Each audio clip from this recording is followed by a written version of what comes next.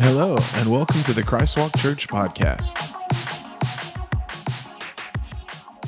If you've got your Bibles, you've got a smart device with you, I want to encourage you to turn to the New Testament, to the book of Matthew. It's the first book in the New Testament, and we are going to land in chapter 4 in just a moment. I want to talk to you about a verse that the Lord has just kind of placed in my heart and had on my mind here for the past little while as we kind of set the tone for today and as we head into this new year. Just share some thoughts, some ideas from you that I've kind of been wrestling with personally. And as we turn our sights to a new year, kind of take some of these things and look at who we're going to be in this new year. And so I've entitled this message, Living Your Best Life. Living Your Best Life. How many of you want to live your best life in 2019? I know that I do, and I believe that God's Word gives us some tools, some keys in order to unlock our best life, and I believe that for us, for this church, that 2019 is going to be our best year yet, and I'm looking forward to that. And I believe I don't think that we have to wait until it starts to place ourselves on that trajectory, and I think that we can begin that today, here 2 years before the new year. So everybody have a good Christmas. Yeah, good Christmas. I remember 12 years ago, it was our son Luke's first Christmas. And I remember that we finally got him to sleep and started to get out all of the presents and do everything upright. And we were brand new parents, so naturally we went crazy overboard, on his first Christmas. He was barely old enough to even open any gifts or anything. He was a February baby, January, right at the end of January. Sorry, Avery's our February baby. Right at the end of January, and so he was barely old enough to even do anything on Christmas morning, but we went all out, and so we're getting everything set up, and Santa's cookies and milk and everything is out, and all of the festivities and the procedure and everything, and we've got all the toys set up and all the gifts under the tree, and everything is just right, and the whole time that I'm doing it, and I'm I feel like something is missing. I feel like we've forgotten something. And then I realized approximately 98.4% of the gifts that we had gotten our son operated on batteries. And we had none. And so I'm thinking this isn't going to be a very, spectacular Christmas morning, when he comes in and we show him everything and none of it works, right? And so I did what any first-time father would do. I got in the car and I went to Walgreens because they're the only thing open on Christmas Eve. And that, I've discovered, is why they're open. Because when you get to Walgreens at 11:30 at night on Christmas Eve, you realize that the only other people in there with you are dads who have forgotten batteries. They're in there, they're in mismatched pajamas, and they're walking around, there's big dark circles under their eyes because for the past 3 hours, they've been putting together bikes or they've been putting little tiny decals on things, doing the whole dad thing, only to realize, oh, we forgot the batteries. And so you see guys walking around with armfuls of batteries and a 5-hour energy and a Slim Jim. And that's what they go and they drop off at the counter, to pay for. And so that's what I did because we realized as good as the toys looked, as good as everything was set up with everything in place and the way that it needed to be and all the preparations that had been made, there was just something missing. It wasn't able to totally fulfill its purpose without those batteries. And I think that's how a lot of us kind of live our lives sometimes. Is that we seek to just we're just checking off the boxes. Like we want to be sure that it looks good, right? We want that house with the white picket fence. And we want to have that nice shiny car, and we want to have the job with room for growth so that we can get promotions and move along the corporate ladder. And we want to be sure that the pantry is filled full of groceries, and that we have the spouse and the 2.5 kids and the cat and the dog, and all of those things that American culture and society would tell us that we need in order to live. And in fact, God he instructed through Jesus to his disciples and to us, he instructed us to even pray for these things. When Jesus was teaching the disciples to pray, he said that we are to pray, give us this day our daily bread. Give us the things that we need in order to live this life. And a lot of us, we come to church and we're Christians and we serve God because it's what we're supposed to do, right? We feel that expectation in our life.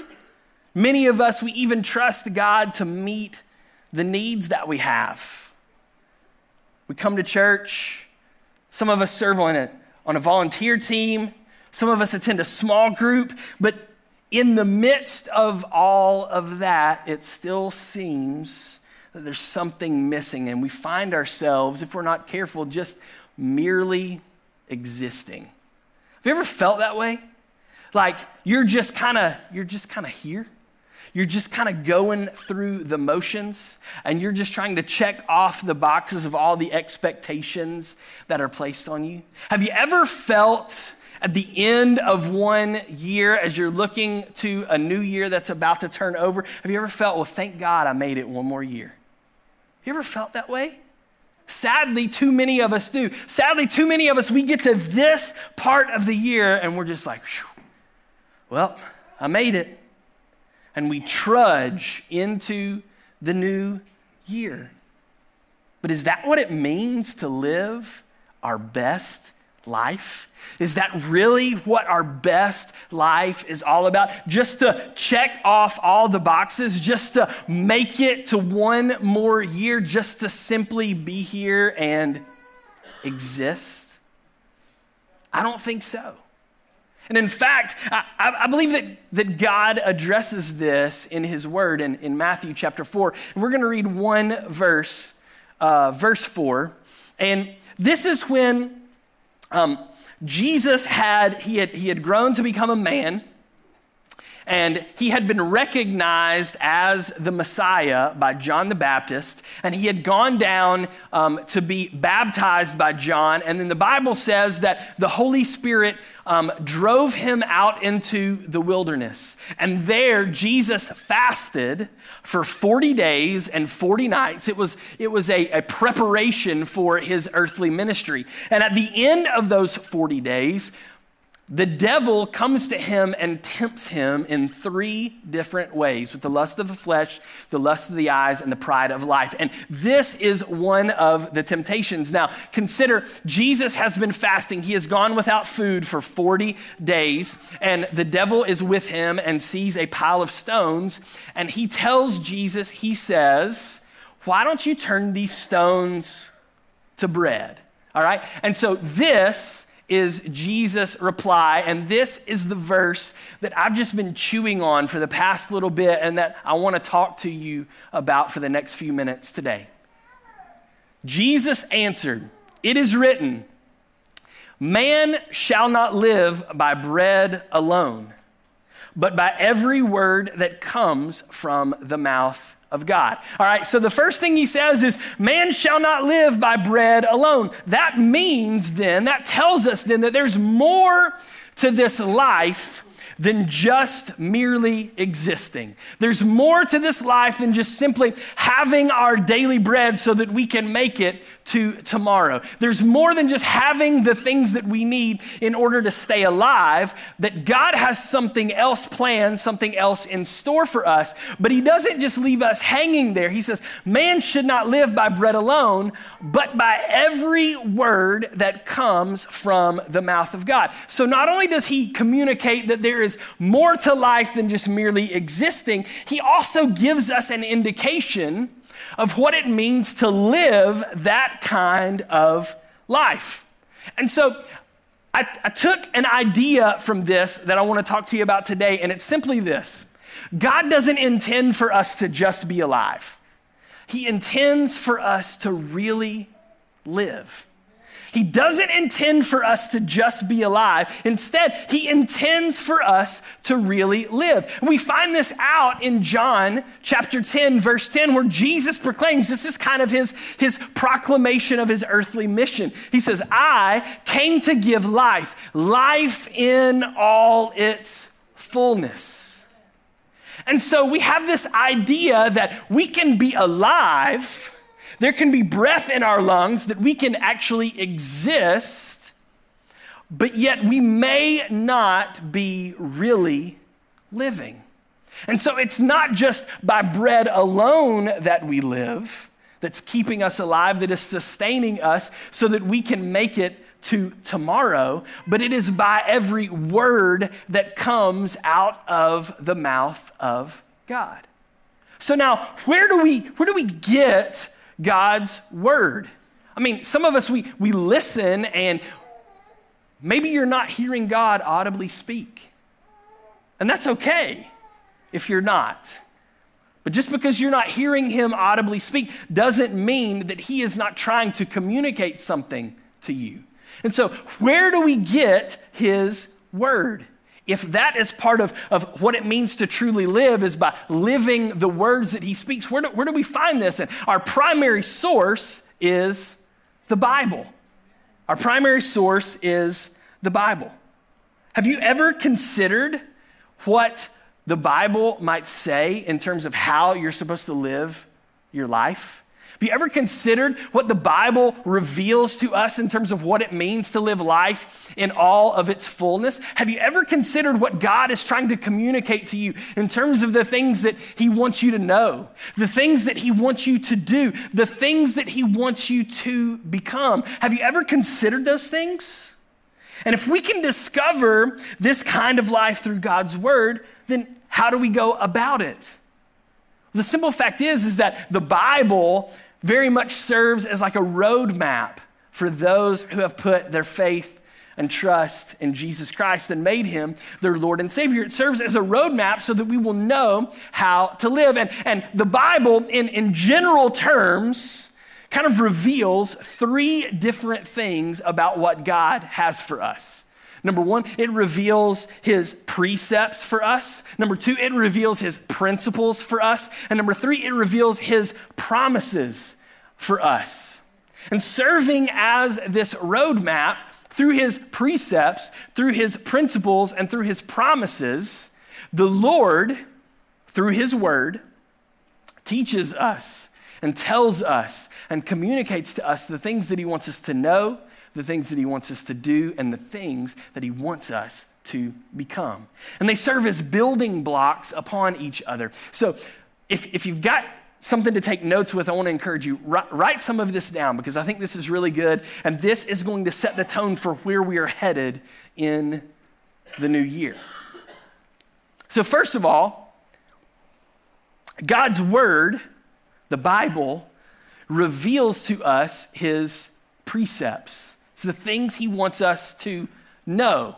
And precepts, that's not really a term that we throw around a lot. And so for those of you that may be wondering what a precept is, it's simply this. It is a commandment or a direction given as a rule of action or conduct. A commandment or direction given as a rule of action or conduct. These are non-negotiables. These are things that there is no gray area. It is black and white. It is the commandments, the authoritative portions of God's word that give specific directives in terms of how we are supposed to live our lives. And these things we need to know. They serve as the guardrails, if you will, in order for us to stay on the path towards living a life that is pleasing unto God. Here's what God's word says about his precepts. He says, the precepts, some of your translations may use commandments or orders. The precepts of the Lord are right rejoicing the heart. That the guidelines, the laws, the commands, the orders that God has given us, that they are right, that they are where they need to be. And when we live our lives by them, it causes our heart to be able to rejoice. So we should be happy that God has given us these precepts. The second thing that it says is that the works of his hands are faithful and just, and all his precepts are trustworthy. That's important. Not only are they right, but they're also trustworthy. That means that we can lean on the precepts of God that are found in his word. We can depend on them to show us how we are supposed to live. And so when I think about that, in keeping with kind of our roadmap theme, I think of a speed limit sign. You're driving down the road and you see a sign off to the side that says speed limit, 35 miles per hour. That communicates something very direct, very straightforward. There is no gray area. It is black and white, literally and figuratively. Speed limit, 35 miles per hour. And so you know that the law, the order, the command is that on this road, you must stay at a speed of 35 miles per hour or under. That's how we understand God's precepts. The second thing his word reveals to us, in addition to his precepts, is his principles. These are the things that God wants us to do. Now, a principle is different from a precept in that a principle is an adopted rule or method for application in action or a derived truth. So God establishes his precepts. This is the big picture. These are his commands, his rules, his orders, and it is out of those precepts that then we derive the truths of his principles. If God has commanded that we live in this way, then we can derive certain truths out of that to know how to apply it to every nook and cranny of our lives. And this is what God's word communicates about his principles. In 2 Timothy 3, 16 through 17, Paul writes, all scripture is breathed out by God and profitable. That means that there is gain to be had. And here's what we gain from the principles of God's word. It is profitable for teaching, for reproof, for correction, and for training in righteousness, that the man of God or woman, as the case may be complete, equipped for every good work.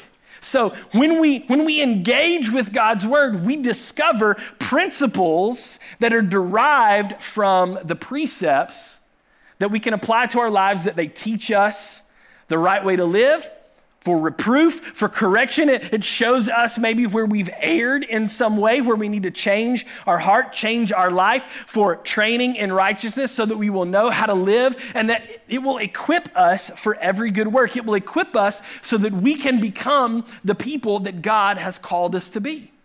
And so where a precept is like a speed limit sign, the principle that we would get from that is that we need to drive carefully, right? Now, there's some gray area there. It's not necessarily black and white. There's a little bit of wiggle room, but based on the hard fact of the cut and dry, the black and white speed limit 35 miles per hour, then that would communicate to us that we need to then drive carefully. And if we are obeying that precept of 35 miles per hour, then we would be able to derive that if we do that, if we honor that precept, then the principle would be that we are driving carefully, that we are living our life the way that we need to live, all right? So in order to drive 35 miles per hour, that means that there's certain things that we're not going to do. All of those things are not listed on that speed limit sign. But yet we understand that to then play out that we behave in certain ways and we do certain things in order to maintain that precept. And then those are the principles that we begin to apply to our life. Is this making sense to anybody this morning? Okay, I hope. I know it's a little weird. It's a little bit different than maybe my normal approach. All right. So then, not only does God's word reveal to us his precepts, and not only does it reveal to us his principles, but it also reveals to us his promises. And these are the things that God wants us to become. The things that God wants us to become, the things that he has in store for us. And a promise is simply this. It is an express assurance on which expectation is to be based. That because God has said this, then I can expect this to happen, right? Because God has communicated something in his word, and because I know that his precepts are trustworthy, and that if I live my life in accordance with those precepts and I apply the principles of truth that I derive from them, because God has said this, and then because I live this way, then I can expect a certain result to take place, because God has said in his word that he is faithful, that when I lean into that faithfulness, I know that he's not going to let me down when I face adversity. You see what I'm saying? It all plays off of each other, and one thing builds on the next. And we sang a song about this earlier, and this is where we get it from Scripture. 2 Corinthians 1:20 says this about the promises of God. The yes to all of God's promises is in Christ. And through Christ, we say yes to the glory of God. Through Christ, we say amen. God says, this is my promise for you. And the way that I'm bringing this promise about, the way that I'm fulfilling this promise in your life is through Jesus Christ. The yes to this promise that I have in store for your life is because of the work that Jesus Christ has done on the cross. And then when we align ourselves with that, and then we come under the umbrella and we begin to live lives of faith and hope and trust that are pointed in the direction and surrendered to Jesus Christ, that becomes our amen. And amen means yes, and so be it. That means that we are accepting God's promises for our life, that his promises are yes through what Christ has done. And then we come alongside and we say, we're going to take hold of that and we're going to claim that for ourselves, that the promises of your word are the things that we want for our lives. Yes and amen. Yes, and so be it. Let it be so in my life. And so, whereas we discover that the speed limit sign is the precept. It is the black and white. It is the authoritative rule, the command in which we derive that we should drive carefully. We should drive safely, that we should pay attention, that we shouldn't floor the gas pedal. We should keep a safe distance from the people that are around us, that we should pay attention to the things that are going on while we are in the car. Those principles then turn into the promises, and that if we'll obey those precepts and we'll live according to those principles, then what that means is that we're going to arrive at our destination safely without any citations. You see how that works? It's a building block. It's a process. That is the promise. If we follow the speed limit and we drive carefully, then the promise is that we're going to get where we need to get, having not suffered any harm and having not gotten pulled over and gotten a ticket. And that's what we want. And so what we learn is that his precepts will allow us to live out his principles. And then his principles will allow us to look forward to his promises. That if we're living our lives in accordance with the precepts of God's word, based on the principles of God's word, then eventually we're going to be able to lay hold of the promises of God's word in our life. It's one after the other. But we can't jump ahead to the promises if we haven't first surrendered our life to the precepts. We can't skip any steps along the way. And so God is saying, some of you are just merely existing. You're just here. You're your daily bread. You're just seeking after God's provision in your life. But there's so much more that you could have in store. And it is found through God's word, the principles, the precepts, the promises. And here's what I've come to discover.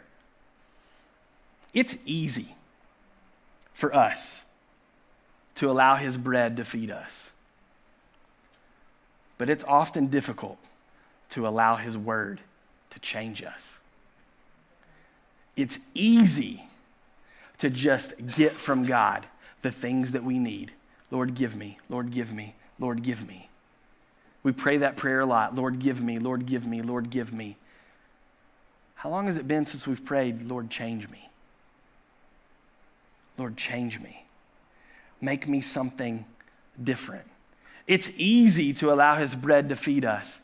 It's something entirely different to allow his word to change us.